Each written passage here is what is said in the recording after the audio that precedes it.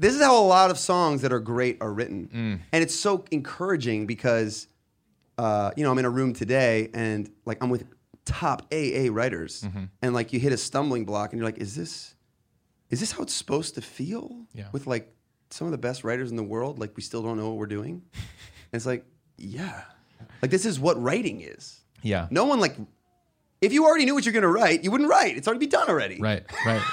You show up like having no idea. Yeah. Every time I go into a session, I'm like, I don't know how to write songs. This episode is brought to you by DistroKid. DistroKid is a distribution service that can get your music into all the DSPs like Spotify, Apple Music, TikTok, Tidal, Instagram. Over 1 million artists have used DistroKid. I'm one of those artists. I've used DistroKid to get my music out, distribute some of my songs. As you know, as I look into all of these distribution services, I test them out. And DistroKid is great. They offer a ton of features, annual fee, unlimited uploads, and you keep 100% of your royalties. Check out distrokid.com.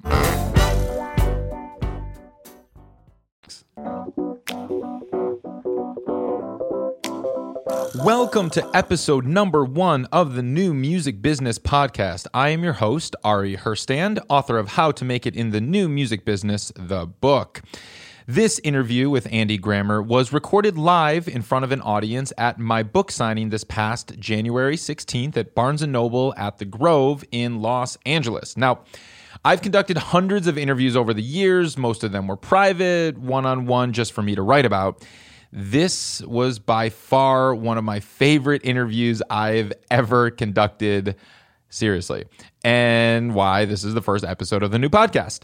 Andy dropped gem after gem after gem for artists, songwriters, and managers on how to approach songwriting, a music career, and just life in general.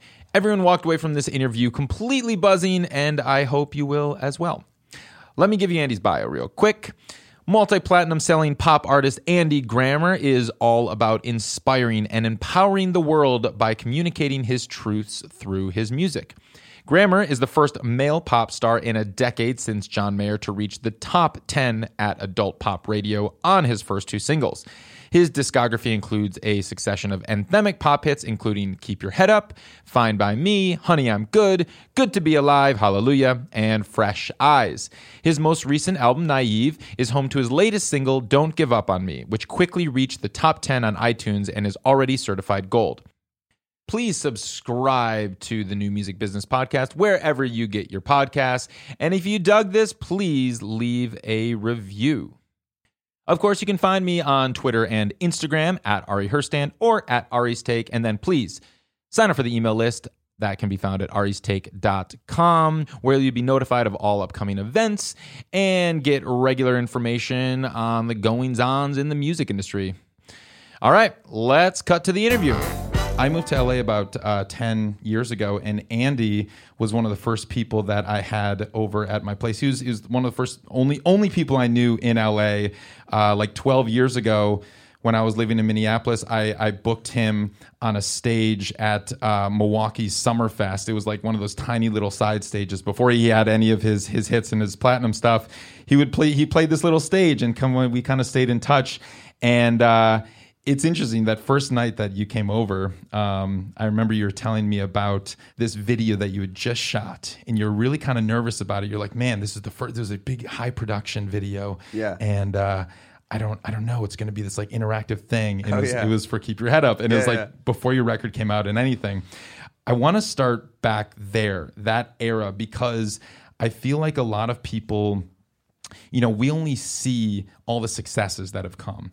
And we think that, a lot of times you just start off by writing a few songs, playing a couple gigs, and boom, you're on the radio.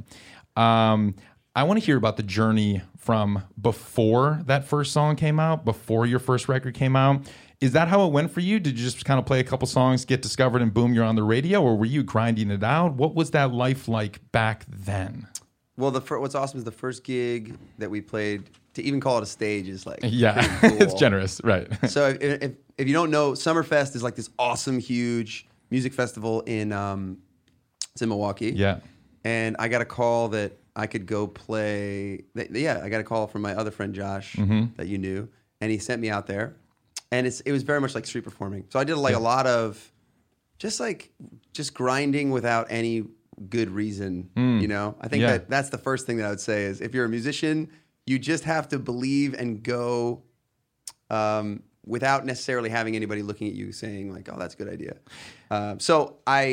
What's funny is that kicked off another tour. So it was basically, it was more of a mobile marketing thing than anything else. It was a Chevy stage that was set up way in the corner of Summerfest. And I got there and they would let me play. And then the guy liked me enough that he's like, I'll let you come. We're setting up this mobile marketing thing in a bunch of other music festivals. He's like, you can come do it if you're willing to hand out like Chevy t-shirts during the day and help us pack up. Yeah. And I was like, totally in on that. So we went to like 4 other festivals. And I was just like down to grind. And did you have any music at this time out? No. No, you didn't have a CD or anything No, like that? I didn't have a CD. I was just kind of down to try and make waves in some possible way. And because you were living here at the time, right? I think so. And then because, the story, the tagline that everyone kind of says is like, you started on 3rd Street Promenade, which not too far from here, street performing. Yeah. And how long were you on the street performing? I did that for 4 years. 4 years. 4 years of that, which is so long. How That's a often really long would time. you do it? Like once a I would week, do that or- probably I paid my rent by street performing. Wow. And I like to tell the story because I like to share the way that you get to, at least for me, the way to get to a song that everybody loves. There's like a lot of different ways. But the misconception, I think, is like, I like to try to dispel the misconception of like, that guy just has it. Yes. That's bullshit. Are we allowed to curse? Yes. Cool. The idea that someone just has it is a myth that we put on those that we think are great, and it's almost an excuse to ourselves to not try hard because they have it and I don't have it. So Right. why even go? So the way that I got to my first single was I went and street performed, and it's like a long period of time to get to the single. But the way that it was like very calculated. So I go out and I'm playing songs and I'm playing covers, and none of them are working, and people are just like ignoring me all day long. So then I keep trying different things. At the time, it was like, "Hey there, Delilah." People were like, "Please stop playing that." And then I remember playing like Michael Jackson. I actually had a guy come up to me, and anytime anybody came up to you, you're like, "Awesome, some interaction." Someone cared. He comes up and he literally like whispers in me. He's like, "This one's not for you." I'm like, "Okay, cool." So you stop that. And you just keep trying things. You're like, who am I? Like, what's my thing to offer? Yeah. And I would play Sunday Morning by Maroon 5, still one of my favorite songs of all time. And I'd play it and people would stop. And I'd have their attention for like that song only. And then they would leave. You'd be like, okay, so this is working. Me copying someone else blatantly is like actually giving you something. Yeah. So then I would go home and try to write my version of Sunday Morning over and over and over and over again. And the first song I had that made people stop that was my own was this song called The Pocket, which I love. Yeah. Mostly because it's like the first time that something of my own made someone stop. And I remember being out there and playing it, and people would stop and be like, yeah! right. And what I say is that it's really hard to get the switch to happen where you are actually being of service to somebody else. This is like what the deepest level is, that we've all been to our friends' shows where we are giving them attention. We are doing you the service by being here. This sucks, right? We've all been there. And there's just a ton of work that goes into shifting that to where now whatever it is that I'm doing is being of service to you. At its most fundamental level, that is how you create momentum in any business, and especially the music business. It's like, how is when you come to my show, am I giving to you? How when you listen to my song, am I giving to you?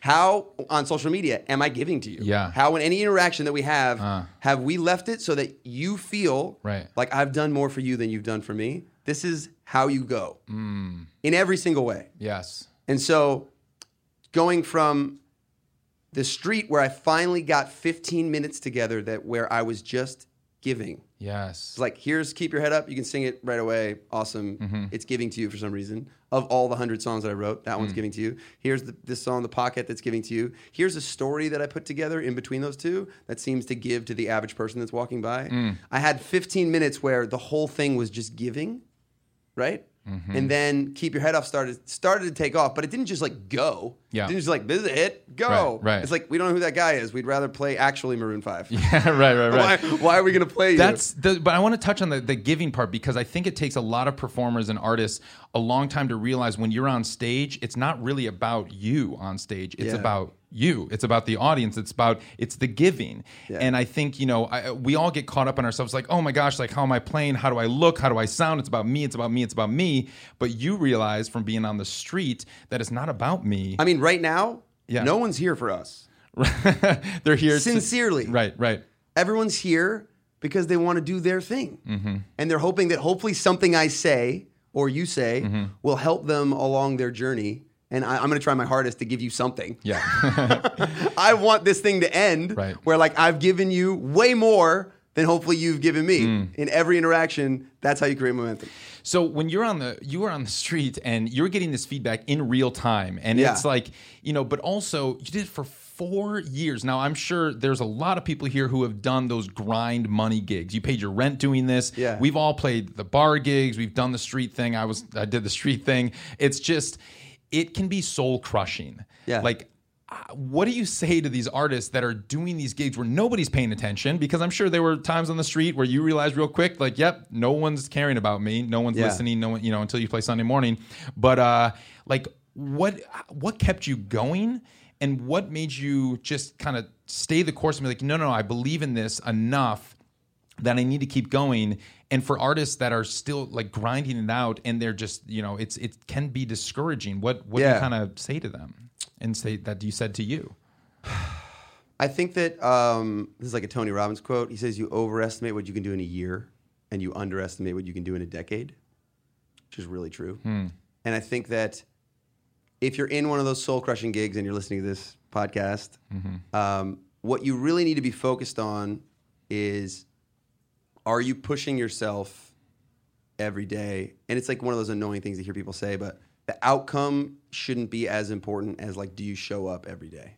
Me and my wife had a thing we say, like, did you slay the dragon today? Did you try? Yeah. Did you go after it? Because that's the undeniable thing that will, now that I've been in LA for 15 years, holy shit, I have a lot of friends in my circle, you included, who just wouldn't stop every day, wake up, go as hard as they can in a direction. And that is more important to me than talent, honestly.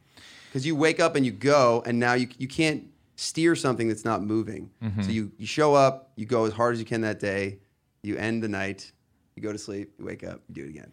And you love the thing that you're doing. So if these gigs are soul-crushing, it wasn't soul-crushing for me. Okay. It was like, I knew that I was chasing my purpose. So even if I showed up and no one gave me any money that day, I checkmarked that, like, I showed up for my purpose today. And that was my goal. And I did it. So you knew very early on that your purpose, music, right? That's the purpose? No. What is the purpose? I knew that, like, that was, like, one of the ways, the way that was available in front of me to go after my thing. It was like, no one would book me for shows. Literally. Right, okay. I'm like going around all these different places in Los Angeles, like, can I play for you? And they're like, we don't know who you are, get away. Yeah. And I'd be like, okay. Well, it's a freedom of speech on the promenade. You can't tell me to stop. So I'm allowed to do this. Yeah. So you just start there. Nice. And so, I mean, you're grinding it out. You're learning what's working in feedback real time. Yeah. You see that Sunday morning works, and then the pocket works, and then it's kind of, was there a shift from in kind of your perception, or was there a shift when you were on the street that after you kind of saw that you got your tight 15 minutes that you said and you got it, that enabled you to kind of make that leap from the street to the next, kind of the next stage of the career? So there was, it definitely, you will feel, for anybody in here, if you have something that is being of service to someone else, you'll feel that. You'll like see a difference at a show, someone come up to you and they'll like look you in the eye and be like, yo, how do I get that? With that song you just, the one you just played about like the girl that broke it, like I want that song. That's a very different thing than when you don't have that thing. We all know when you don't have that thing, it shifts to where like, whoa, you are now being of service to me. How do I get that? So that you can feel that a little bit. I could actually see money-wise, it was a different time. I don't even know if people buy CDs on the Promenade anymore. So I could sell CDs for $10, and you could see each year that it was going up. So in the beginning, you sell like 3 a day. Yeah. And then you get to a place you sign a little bit more. I think my best day was like 110 CDs. Yeah. Right. Yeah. Well, but amazing. I usually sell, wow. by the last year, it would be at least 200 CDs over the Friday, Saturday, Sunday. Now, what were these CDs? Because this was before your debut album. What were you selling?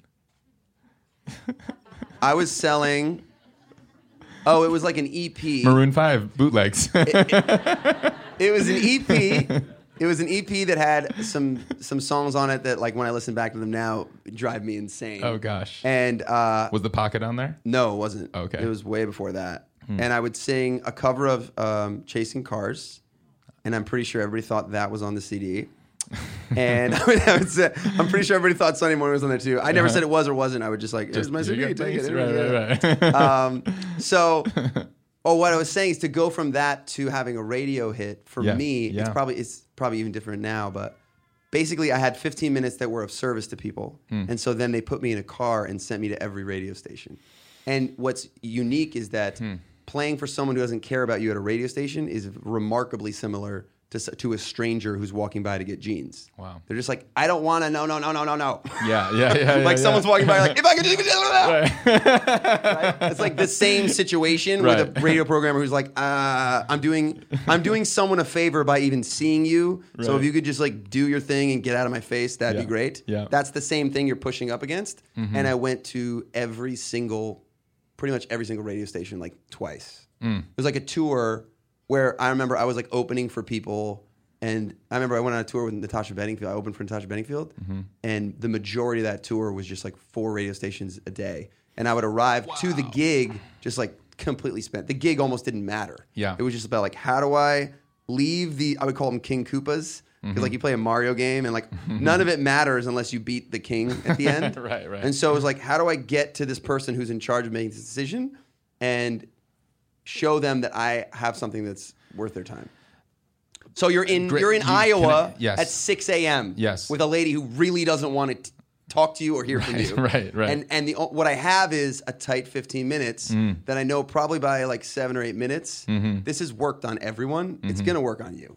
What was your? This is like a tested 4-year thing. Right. I'm going to do at you right now, and it's going to work. And you could see them kind of like go like, wow, okay. And then I would leave and they'd be kind of like stun gunned a little bit. And then we'd get the call later. They're like, you know what? We're going to add that song. Amazing. But it wasn't just like the song performed. Yeah. Keep Your Head Up was like a hit and it worked. But even that wasn't enough. Right. I had to go in and like win people over and give. Yeah. I want to step it back just a little bit because I'm sure people are listening here and they're like, so he went from performing on the Promenade to doing radio tours. No, there's definitely got to be something in between that. An amazing manager who's still with me today. Okay. His name's Ben Singer. And he came out to the Promenade and saw me playing out there. And we just started like really working together as like partners. Yeah. And the first thing that he did was he got me a better rug. And he got me a better like tip jar. Because you would have a rug on the street. No one's gonna do this for you. Yeah. There's no button that someone pushes and it's like, you win. Yeah. You win the game. You know?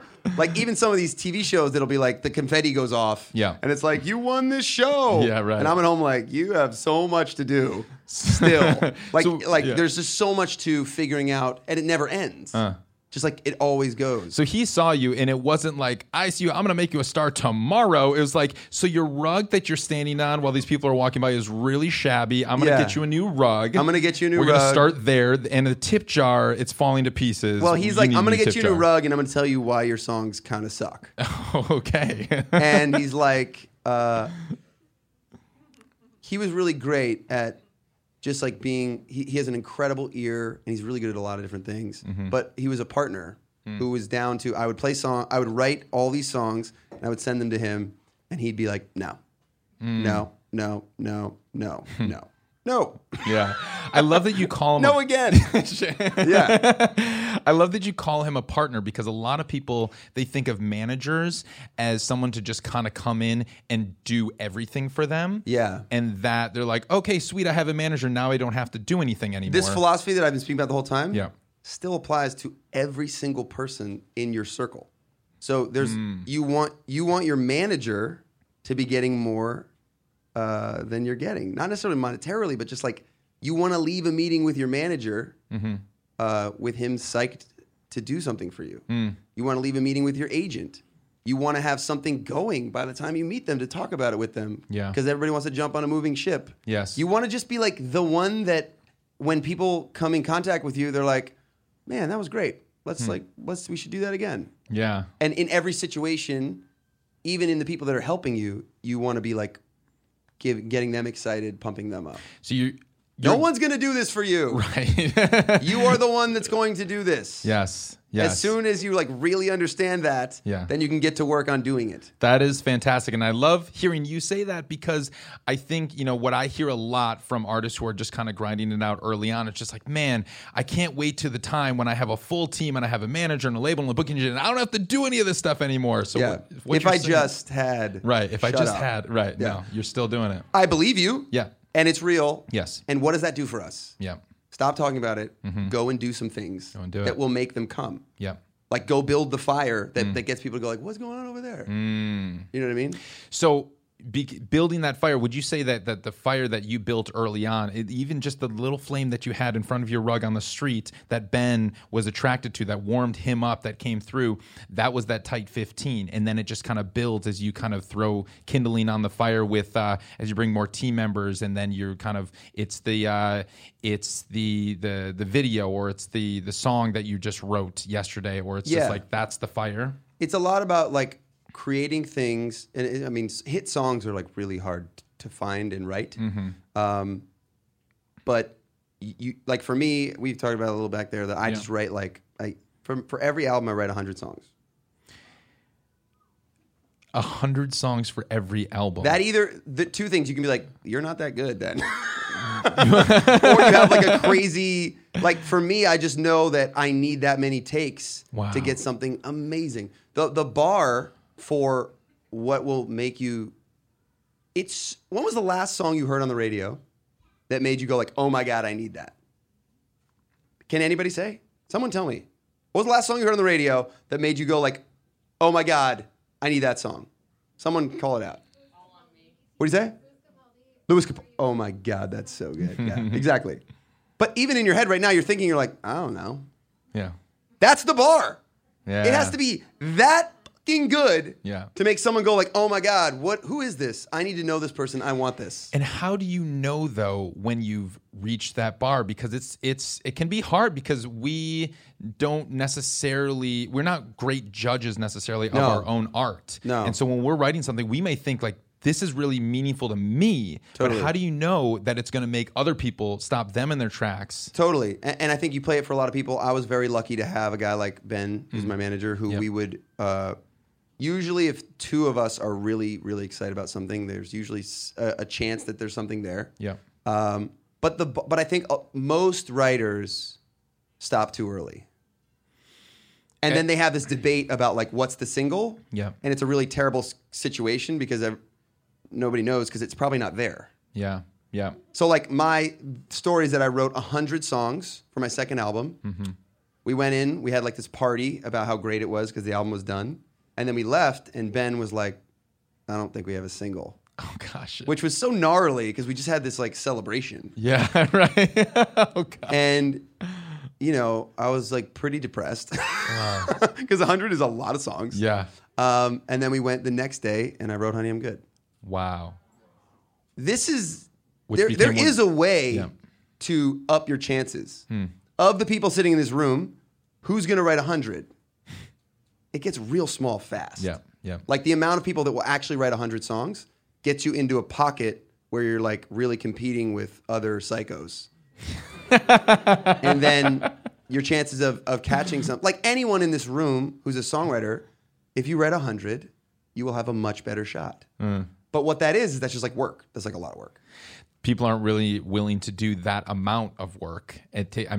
And that's why you get into that smaller community But also, of people who are it's not grinding. even just like work. So this is what I like to tell artists is that you are more a fear fighter than you are a songwriter. Like I like to say the analogy, like I'm about to go to a show, leave to go play a show I play a show on Saturday, but I travel tomorrow all day, and I'll play the show for an hour and a half on Saturday, and then I fly back on Sunday. So I'm a traveler. Right. Yes. And then I play some music for a little bit there. Sure. And the analogy is that as an artist, you're a fear fighter, and like sometimes you write music.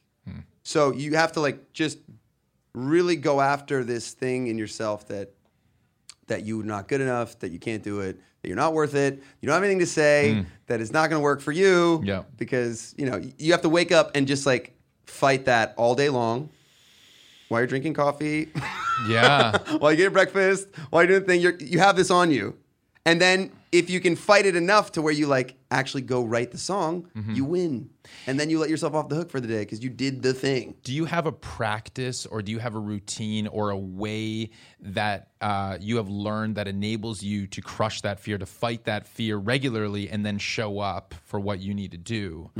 Has that fear ever become too much? I think it's different. Like right now, it's not. I do a lot of co-writes. Yes. I do it half because I think that the people that I'm writing with are unbelievable, and literally half because it will make me write. I do think that I could sit down and write some pretty great songs by myself, and I do sometimes. You have. But the majority of times, it's because I know that if I get with this person, I will be pressured into writing something that day with them. And so I just like set it up. Yeah. My manager helps me set it up. It's really hard to do that first. So I say the hardest thing is to create distance between you and the ground when no one else believes in you. That's where you really need this surge, right? Like you really need to push hard and do it for yourself without help. That takes an extra crazy, exorbitant amount of energy. That if you're here, you might have. Good luck, please. Right. God. Hey. And then the other thing is like we need it so bad. Whatever your thing is that you're going to push and fight to get to. Please God, don't stop. Like we really need it. I have a song called "Don't Give Up on Me" right now. That's like people come up to me and tell me to save their life. What if I didn't do my thing? Yeah. How many lives are people in here going to save? Yeah. Like you're fear fighters. You have to show up and fight like hell. And this is the thing that a lot of people don't understand. That's like kind of hard to talk about. I had a bunch of for my birthday this year. I had like 20 songwriters over to my house, and I just tried to encourage them and big them up and say stuff like this. And one of the things I was saying is that in many other careers, you don't have to deal with as much fear, I don't think. Maybe I'm not them, so maybe they do. Right. But if you told me you were a banker, I'd be like, cool. Right. Yeah. No. If you tell me like, oh, you're a musician, I go like, oh, what have you done? Yeah. And then like everybody's like, oh, I guess I'm a loser. Right. Because because I'm not world famous yet with like Yeah. a couple huge singles that everybody's heard. Right. So like you're just dealing, that's like a lot to handle on a daily basis all the time in every situation that you're in is like dealing with your worth. Why is that? The music is one of the only industries where like the sole definition of making it in success is like superstardom, that like playing the halftime at the Super Bowl. And if you're like Uncle Joe hasn't heard of you, then you're not. Honestly, I don't think it's like anybody trying to be malicious. Yeah. I think that they just genuinely don't understand what you do. Yeah. So like, first of all, writing a song sounds like a weird mystical idea to a lot of people. That's like, okay, so if it's not valuable and you haven't made money from it, then like, what the hell are you doing all day? And that's right. Which is a little bit of a fair question. Right. But What are you doing? The truth is that you're working towards. I think we're like excavators. Like we're like hunting. We go on like long journeys to find something that is worth it that we bring back to everyone and go like, does this do something for you? Real quick, I want to let you know about Too Lost. Too Lost is a new distribution company to the space, and let me tell you, I am very impressed with them. I got a full deep dive demo with the founder, and yeah, they're very innovative, and when you come into the distribution space at this stage with how crowded it is, you better be innovative, and they are. Yes, they will get your music out to Spotify, Apple Music, all the places, plus 450 other outlets around the world. They do not take a commission. This is why 300,000 artists and labels have already used them. They've already distributed 7 million songs. They offer payment splitting, and they don't charge your collaborators for this service for the payment splitting. They will just pay your collaborators directly for free. They have publishing administration with BMG, so you know it's legit. A lot of distributors have fallen into trouble with using some other less than legit pub admin services. Well, Two Lost is partnered with BMG. You know it's legit. They offer instant royalty advances. This is something that's very cool. And if you have historical streaming data and you need just a bulk payment up front, they can see how much your music has earned in the past. I'm like, all right, we think we know what you're going to earn in the next 3 years. Here's a check for $100,000 or whatever it will be. And you can just click a button and you get that distributed and into your account immediately. They do lyrics and credits distribution for free. They have a very innovative analytics platform where, yes, you will see real-time analytics for Spotify, Apple Music, but also Pandora, Deezer, SoundCloud, and Peloton. They're the only ones that do Peloton. They also have a service where you can search the internet wherever your music is being used, and it will just show you a chart of everywhere, every TikTok video, everywhere, every YouTube video, everywhere your music is possibly being used. I've never seen this before. That was very cool. They'll register you with Sound Exchange, and they have a fraud prevention tool, and they're doing fraud prevention. So if you're worried about your music, you know, getting a bot attack or something like that and getting ripped down, which we've seen is a big issue, they have fraud prevention tools that are better than most other distributors that I have seen. Check out Two Lost. You can just go to twolost.com, use the promo code Ari's Take for 3 months free, and try them out. Let them know what you think. Yeah.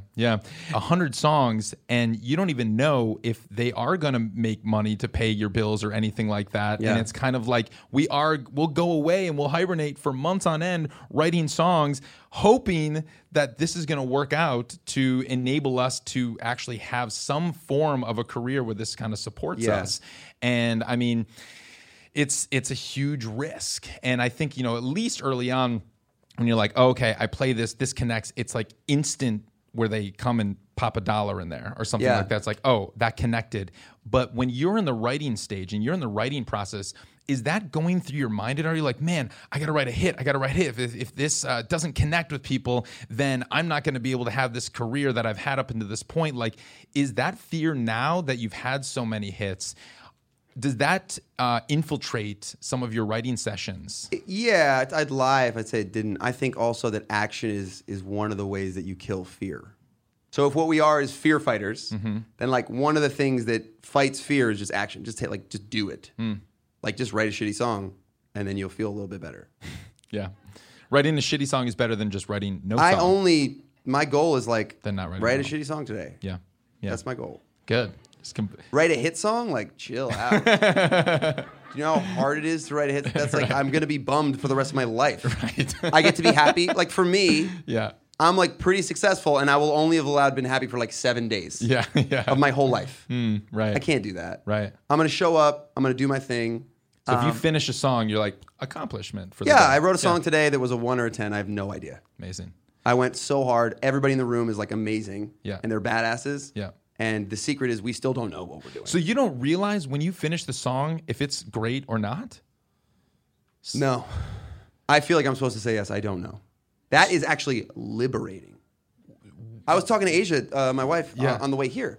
I was like, man, I have left writing sessions really not thinking that I wrote something good, and then it becomes awesome.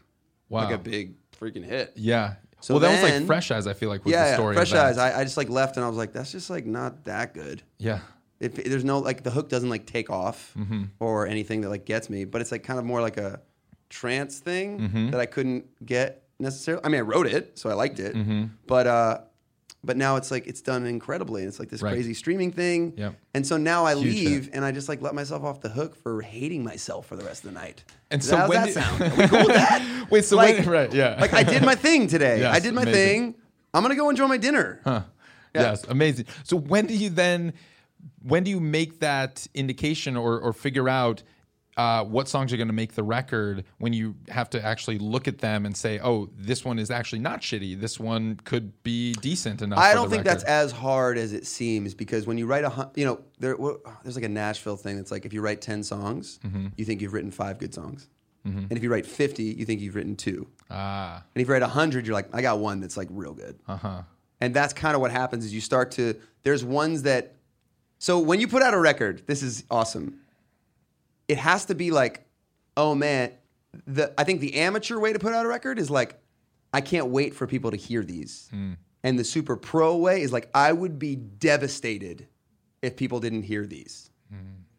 Because I've written so many, and like these 10 are a part of my soul, and they're the ones that fought their way to the top and beat all the other 90. Yes. So like, if people don't hear these, I'm devastated. Yes. Right? Yes. As opposed to like, I wrote 20. Yeah. Here's 10. Like, hey, what do you think? Yes. You can strike gold. Right. But the goal here is that someone hears it and goes like, stops. We've all had that moment, just not very often, where you hear a song and you're like, what the hell is that? Yeah.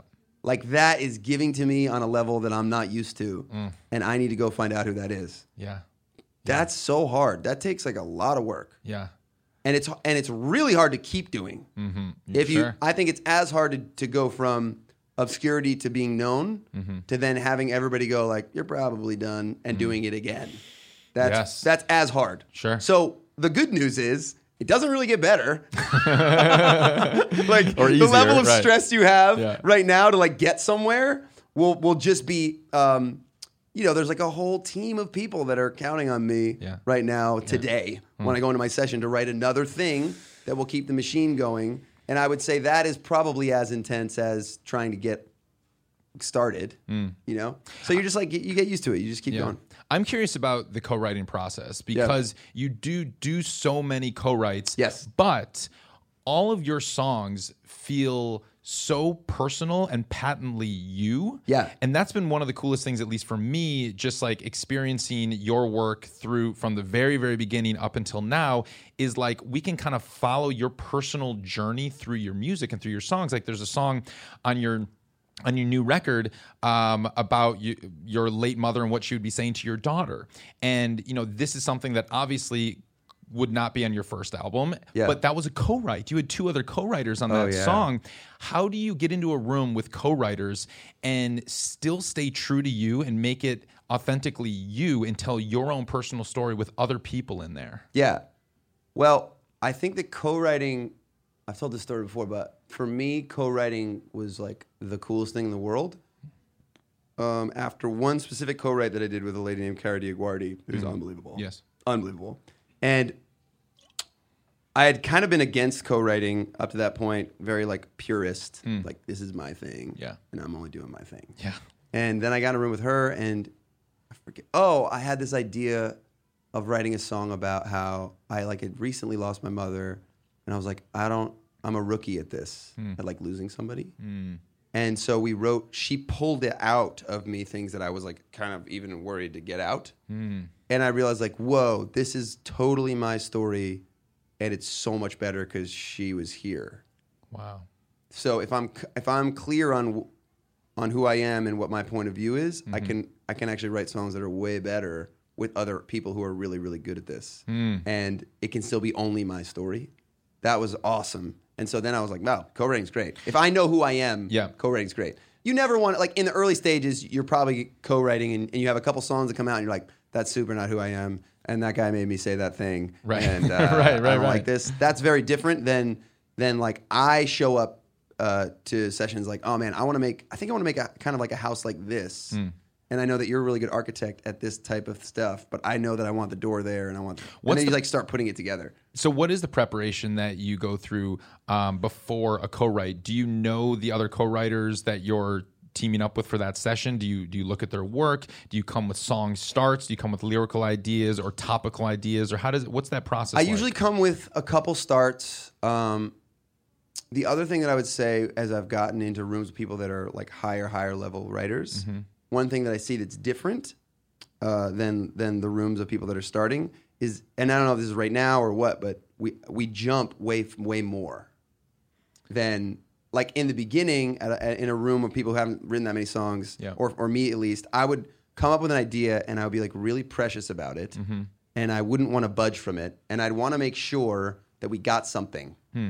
Right? Yeah. I don't know if you guys ever been in a session, and like you can kind of tell that like no one's jumping up and down about it, but you're like, we got to get something. Yeah, you're right. And as you get higher up, you go like something does nothing for anyone. Like writing finishing a B song doesn't do anything for me. Okay. So let's jump.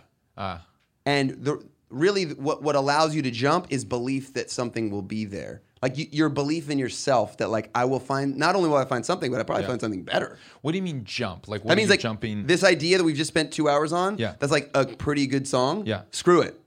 Scrap it. Jump. Just jump. Move. Let's go to the next thing. Okay. What do you think about doing another thing? And a lot of times, like great writers will be like, "Cool, let's go." So you'll be in a session with a great writer, top level writer, in 2 hours into it, you're like, you know what, not feeling it, scrap it, let's move on to something new. Yeah. Wow. And usually the good ones are like, great. Yeah. Let's go. Okay. They like look you back in the eyes, like, I'm not afraid. Yeah. Yeah. Am I afraid? Right. The thing is, like, are we all so psyched about this idea that we think that it's going to make someone hear it on the radio and like stop what they're doing? If we don't, then like let's jump. And that's been cool to see. Like, so my song "Don't Give Up on Me," we wrote a pretty good song, and we were like verse pre-chorus, and we're getting ready to write the second verse, and someone in the room is like, "Is this great? This is like great." Yeah. And there's a lot of high-level people who are like, "No, it's like really good. Yeah. It's not like, oh my God, holy shit, great. Yeah. Let's write another one." So we're like, jump. Let's write another one. We started writing another one. We get like verse pre in, and we're like, is this concept like amazing? It's like, no. Jump again. Yeah. Jump again. Third song. Write another song. Get to like we get to the pre, and then like start the hook. Yeah. And we're still just like, oh man, I don't know. And then at this point now, I'm actually out. I'm good. 3 songs is like, I've slayed my dragon. Right. I'm ready to go. Yeah. And to his credit, there's this guy, Jake Torrey. He's a young writer who's smashing. He's like, I'm not stopping. He's like, why don't we write a song about not giving up on writing songs? And I was like, you're speaking my language. Let's do that. And we wrote that song in 20 minutes, probably. Wow. The majority of the song came out in about 20 minutes. Don't Give Up on Me came in. Don't Give Up on Me. And that it's really was simple. The fourth one that you did of that day? That was the day? fourth one of the day. Wow. This is how a lot of songs that are great are written. And it's so encouraging because, I'm in a room today and like I'm with top AA writers. And like you hit a stumbling block and you're like, is this how it's supposed to feel? Yeah. With like some of the best writers in the world, like we still don't know what we're doing. And it's like, yeah. That's what writing songs is. Encouraging. Yeah. Yeah. Like this is what writing is. Yeah. No one like, if you already knew what you're going to write, you wouldn't write. It's already be done already. Right. You You show up like having no idea. Yeah. Every time I go into a session, I'm like, I don't know how to write songs. But I'm going to try again. I'm going to like throw it against the wall and maybe something will happen. That's that fear coming back around every time you come into a session. Did you have that early on with like, can you remember the first session where you were paired or you got linked up with a really top level writer? Do you remember what that was and how you felt going into that session? It might have been that Caro one where it was like, oh my God, I know a lot of songs that you've written. Yeah. And for me, what that made me do is go, the only shot I have at keeping up with you is if I go as emotional as I can. Like something that's like a really big... I love when songs are super close to someone, like go after what your deepest thing is, and then you get to put it into one word. And then that one word means so much to you. You know what I mean? Yeah. The person that you dated for 8 years and then broke up with you. Like, what's the one word that sums that up? That's a great song. Right. You know what I mean? Like something that's so close to you that then you can put into, so it makes people feel. Yeah. I'm curious now that you have had so many hits, released so many records, toured all over the world, and you are constantly kind of getting hit from every angle now with social media, and you're getting hit on Instagram and Twitter, but even at the shows, and kind of how you can balance all of this out where constant admiration thrown at you, but then also feeling potentially that, one, how are you staying humble with it all.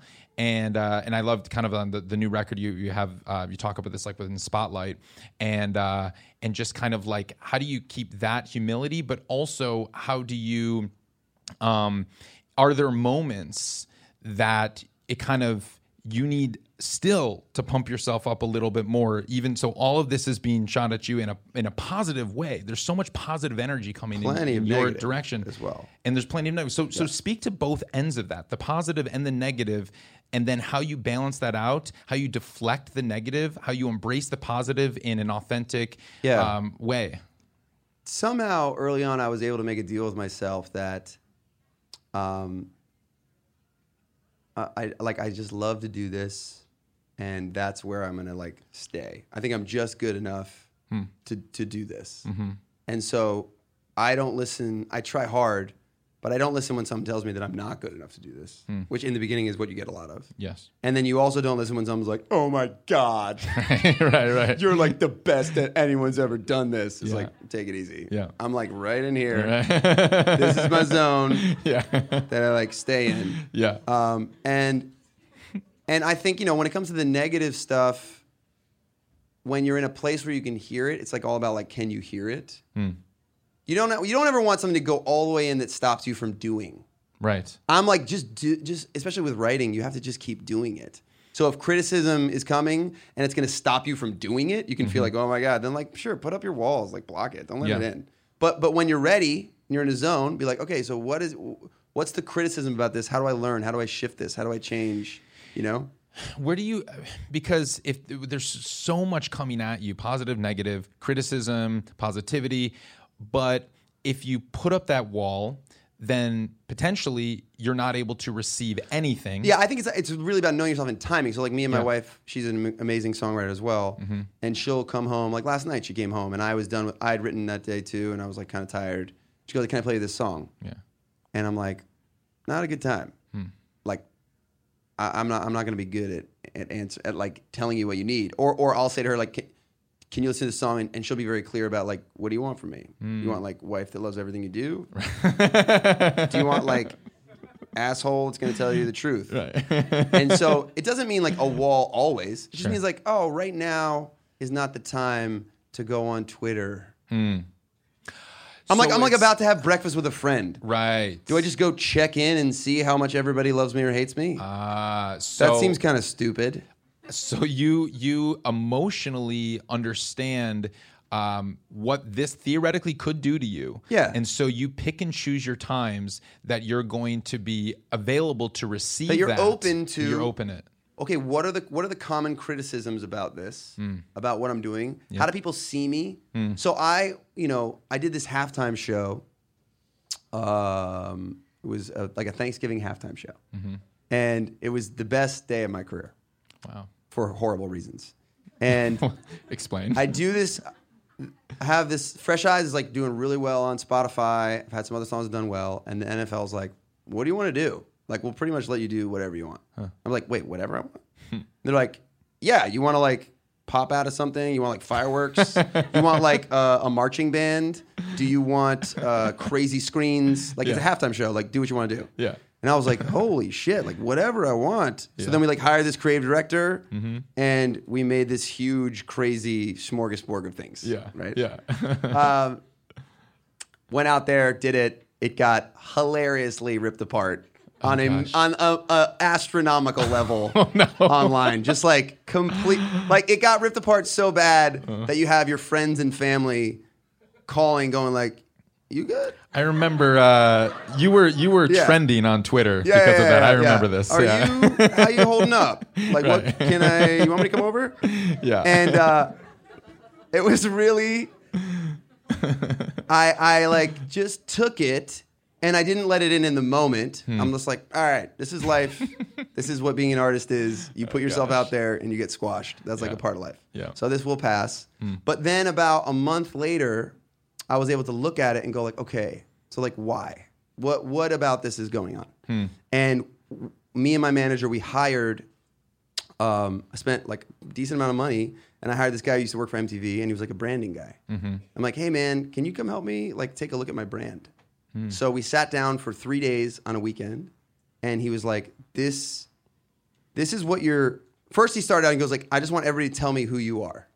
So like everybody on your team around you, I need them to tell me who you are. Like, all right, well, this guy's like super spiritual. He's a Baha'i, which believes like all the religions are one. He's been to Israel a bunch of times. He's like always really into service. He does like all these different things. And they talked about me and took down notes of like who I am. And then he's like, and then this is what you're showing me. And he's like, you're showing me like every man, but you're like kind of way more like dreamer mystical. So I think that you have more room to go into this area. And I was like, totally. It was like a light went off. And I started like doing a podcast about spirituality. Wow. And I started like writing words on the back of my jacket for what I want to be, humility, love, spirit, all these things. And I started like going in a different, and like, thank God that I had, to me, it was like, I like to say it was like a photo that I had that was cool when it's small. Yeah. And the brand wasn't totally, I wasn't being completely authentic and honest about who I was in my personality. And when you blow up a photo that's not perfectly tight, it starts to get like pixelated. So that's, I mean, I love that image, but I'm really curious about branding. You brought in a branding guy, but because I think for a lot of singer-songwriters, especially because it's our name, it's your name. Yeah. And there's 1,000 things that make up who you are. Sure. And so you want to be authentic. And that's like part of, we throw around the term brand. It's what is my brand, who I am. Just how are you coming across? How are you coming across? And you are one thing. Yes. And how are you coming across? Those are often very different.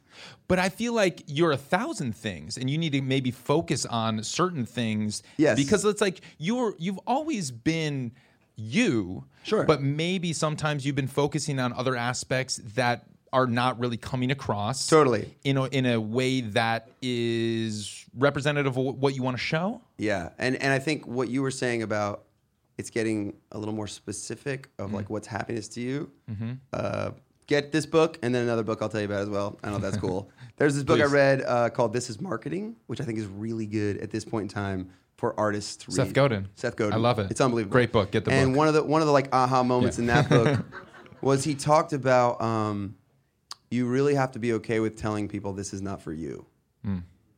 Which I am a super people pleaser, and I'm like, I have clocked everybody in this room, and I hope they all like me by the time they leave. And so for me to be like, look, to be okay with telling someone else like, this is not for you. Yeah. And anytime you do like a national anthem at an NFL game, the way I sing the national anthem, there's going to be a lot of people that's like, this is not for you. Yes. And like, it's okay. Yes. And when you actually are cool with standing in who you are and being like, this is not for you. For the people that it is for, they're like, that's my guy. That's incredible to hear from a pop artist because we understand as pop is supposed to be for everyone. But if you think about, I'm going to make music for everyone, it almost ends up being for no one. Yeah. And so you're you now own that this is not going to be for some people, and that's okay. Yeah, that was a hard lesson for me.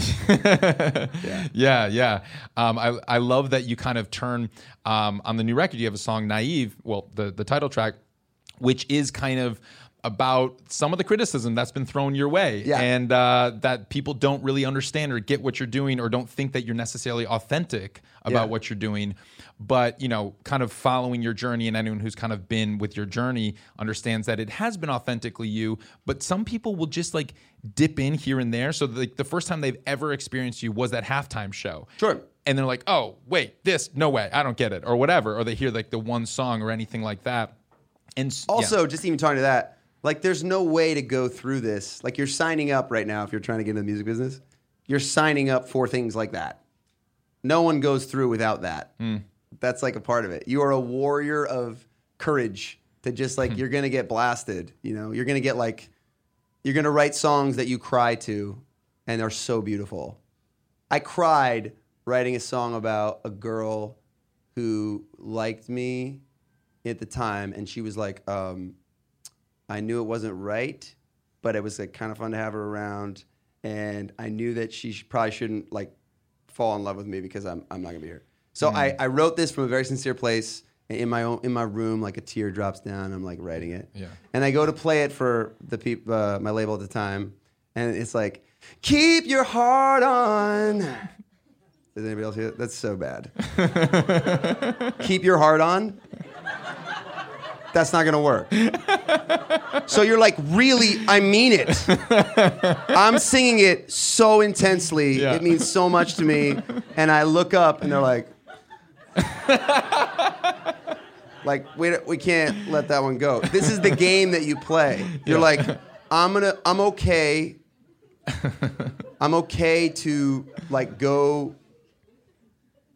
I'm really all right to look stupid for the opportunity that I will be able to be of service to someone. And that probably takes a lot because it was so meaningful to you. Yeah. You cried during that process, but eventually you had to come to terms with that it wasn't going to serve other people in a way. It's not going to work. So that one was for you. That one's for me. That's important too. You need those songs for you. Do you ever do you have a process or do you have a way to process things that you know are just going to be for you? Do you ever turn to songwriting to process, or do you have other practices? Yeah. There's times, where I write songs where I'm like, oh man, there's a song on the good parts called Civil War where I'm like, I don't know if this is going to be a hit, but like I need to write this one. And the truth is that like it doesn't matter. The hit thing is just like better to let go because I don't know. Yeah. So yeah, it's like in your brain. It's always there. It's always working its thing. And the best is when you just go like, sure, you're there, like whatever, get off me. Let me just like write this song. Let me not care where it's going, how it's going to work. Sometimes you can get better at being like, okay, now that it sounds like this, maybe it'll be better if we do. That's part of the writing process. Yeah. But yeah, if there was one thing I would say is that action kills fear, and your best shot of being a working musician is if you're taking massive action more than you're like talking about it. And especially in the early stages, if there's people here that like are really at the ground level, you might have to take action in things that aren't even doing the thing that you're doing. So like I spent a lot of time booking the Viper Room, which is like, I don't know if you know me, but that's like not my spot. Right. But like I had it in there. Yeah. So then I was like, all right, how do I make this work? How do I have something to offer to other people? So we booked the downstairs, which is literally like the size of this stage here. Yes. And I made a whole acoustic night there, and then finally was able to book. So it's not going to look perfect. Yeah. It's like you show up, you do a lot of work around getting to your purpose. So there's sometimes like a lot of work you have to do that seems sideways to get you back to what you want to do. I have one final question. All right. That I ask that I've asked everyone on this show. What does it mean to you, and what do you define as how to make it in the new music business? I'll go back. I wish it was my own thing, but what's coming to mind is a quote from Seth Godin. Sure. And he talks about how like right now, the way you make it is you find out who you're for, you show up to that person and be of such massive service to them that they would really miss you if you were gone. You do that, I promise that you're going to have a crew of people around you that are like cheering you on, that are buying your shirts, that are doing everything you can possibly do. Love it. Yeah. Andy Grammer, thank you so much Good for stuff. being with us. That was fantastic. Awesome. Very enlightening. We're going to we have time for a few questions. We have a mic right here. If you have a question, raise your hand and Cam will come around with the mic. We have one, right there.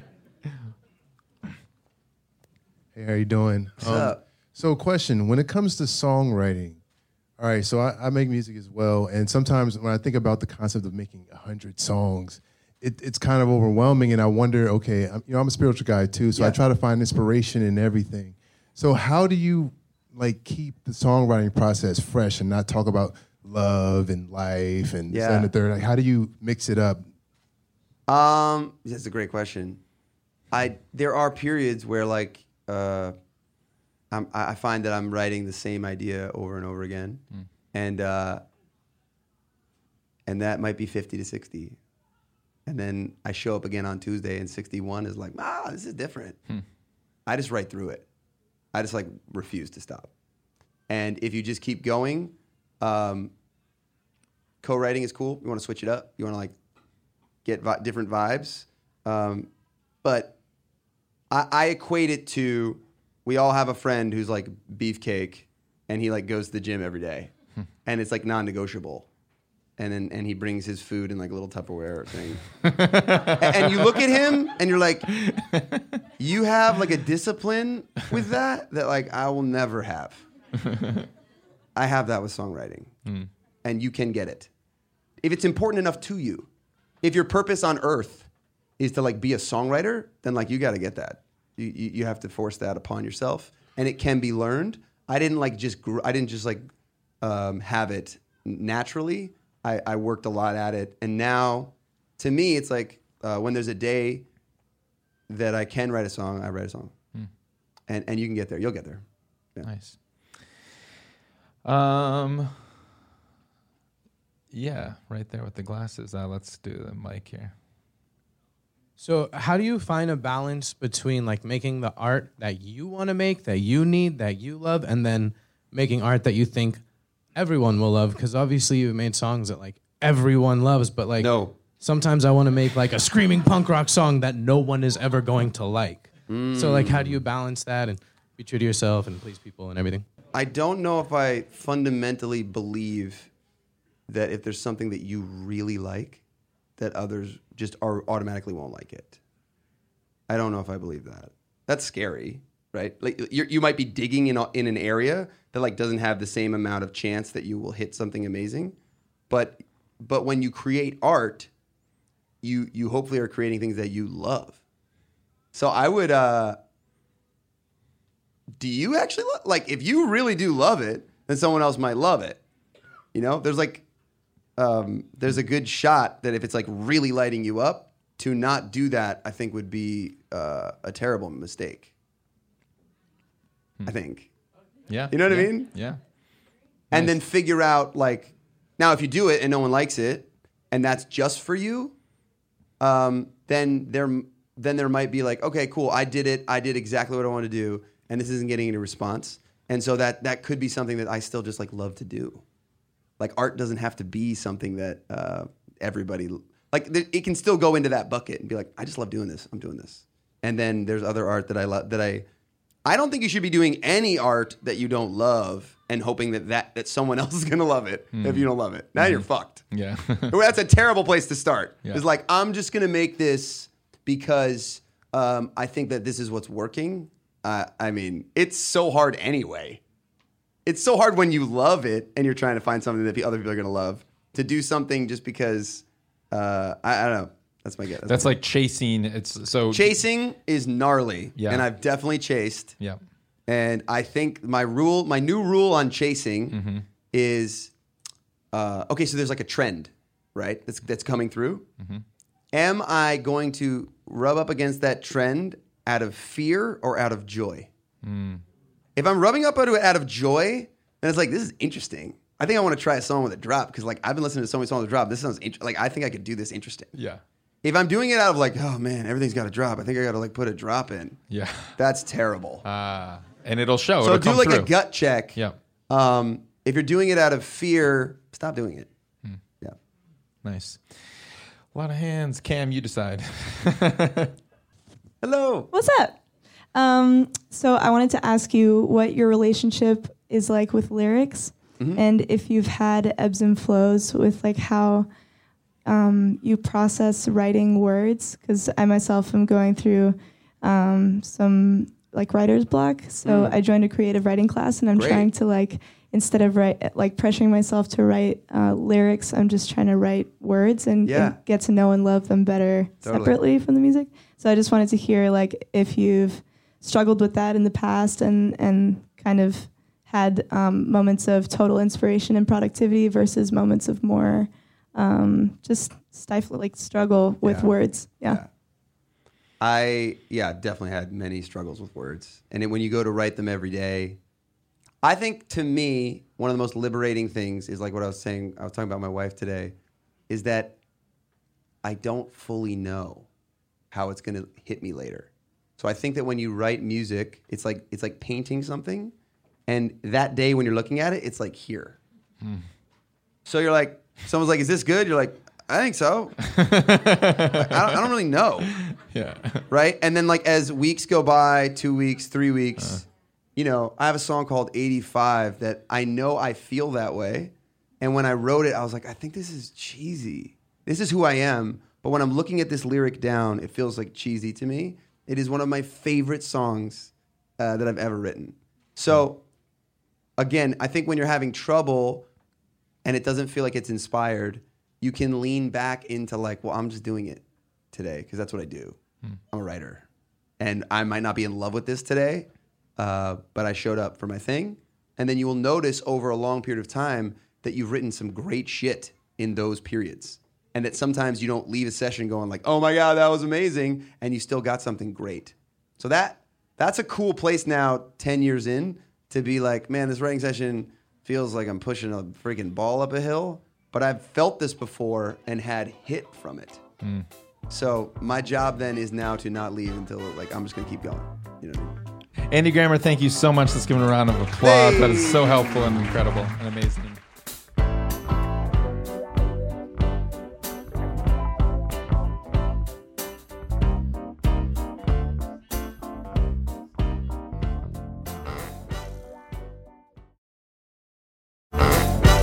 This episode is brought to you by DistroKid. DistroKid is a distribution service that can get your music into all the DSPs like Spotify, Apple Music, TikTok, Tidal, Instagram.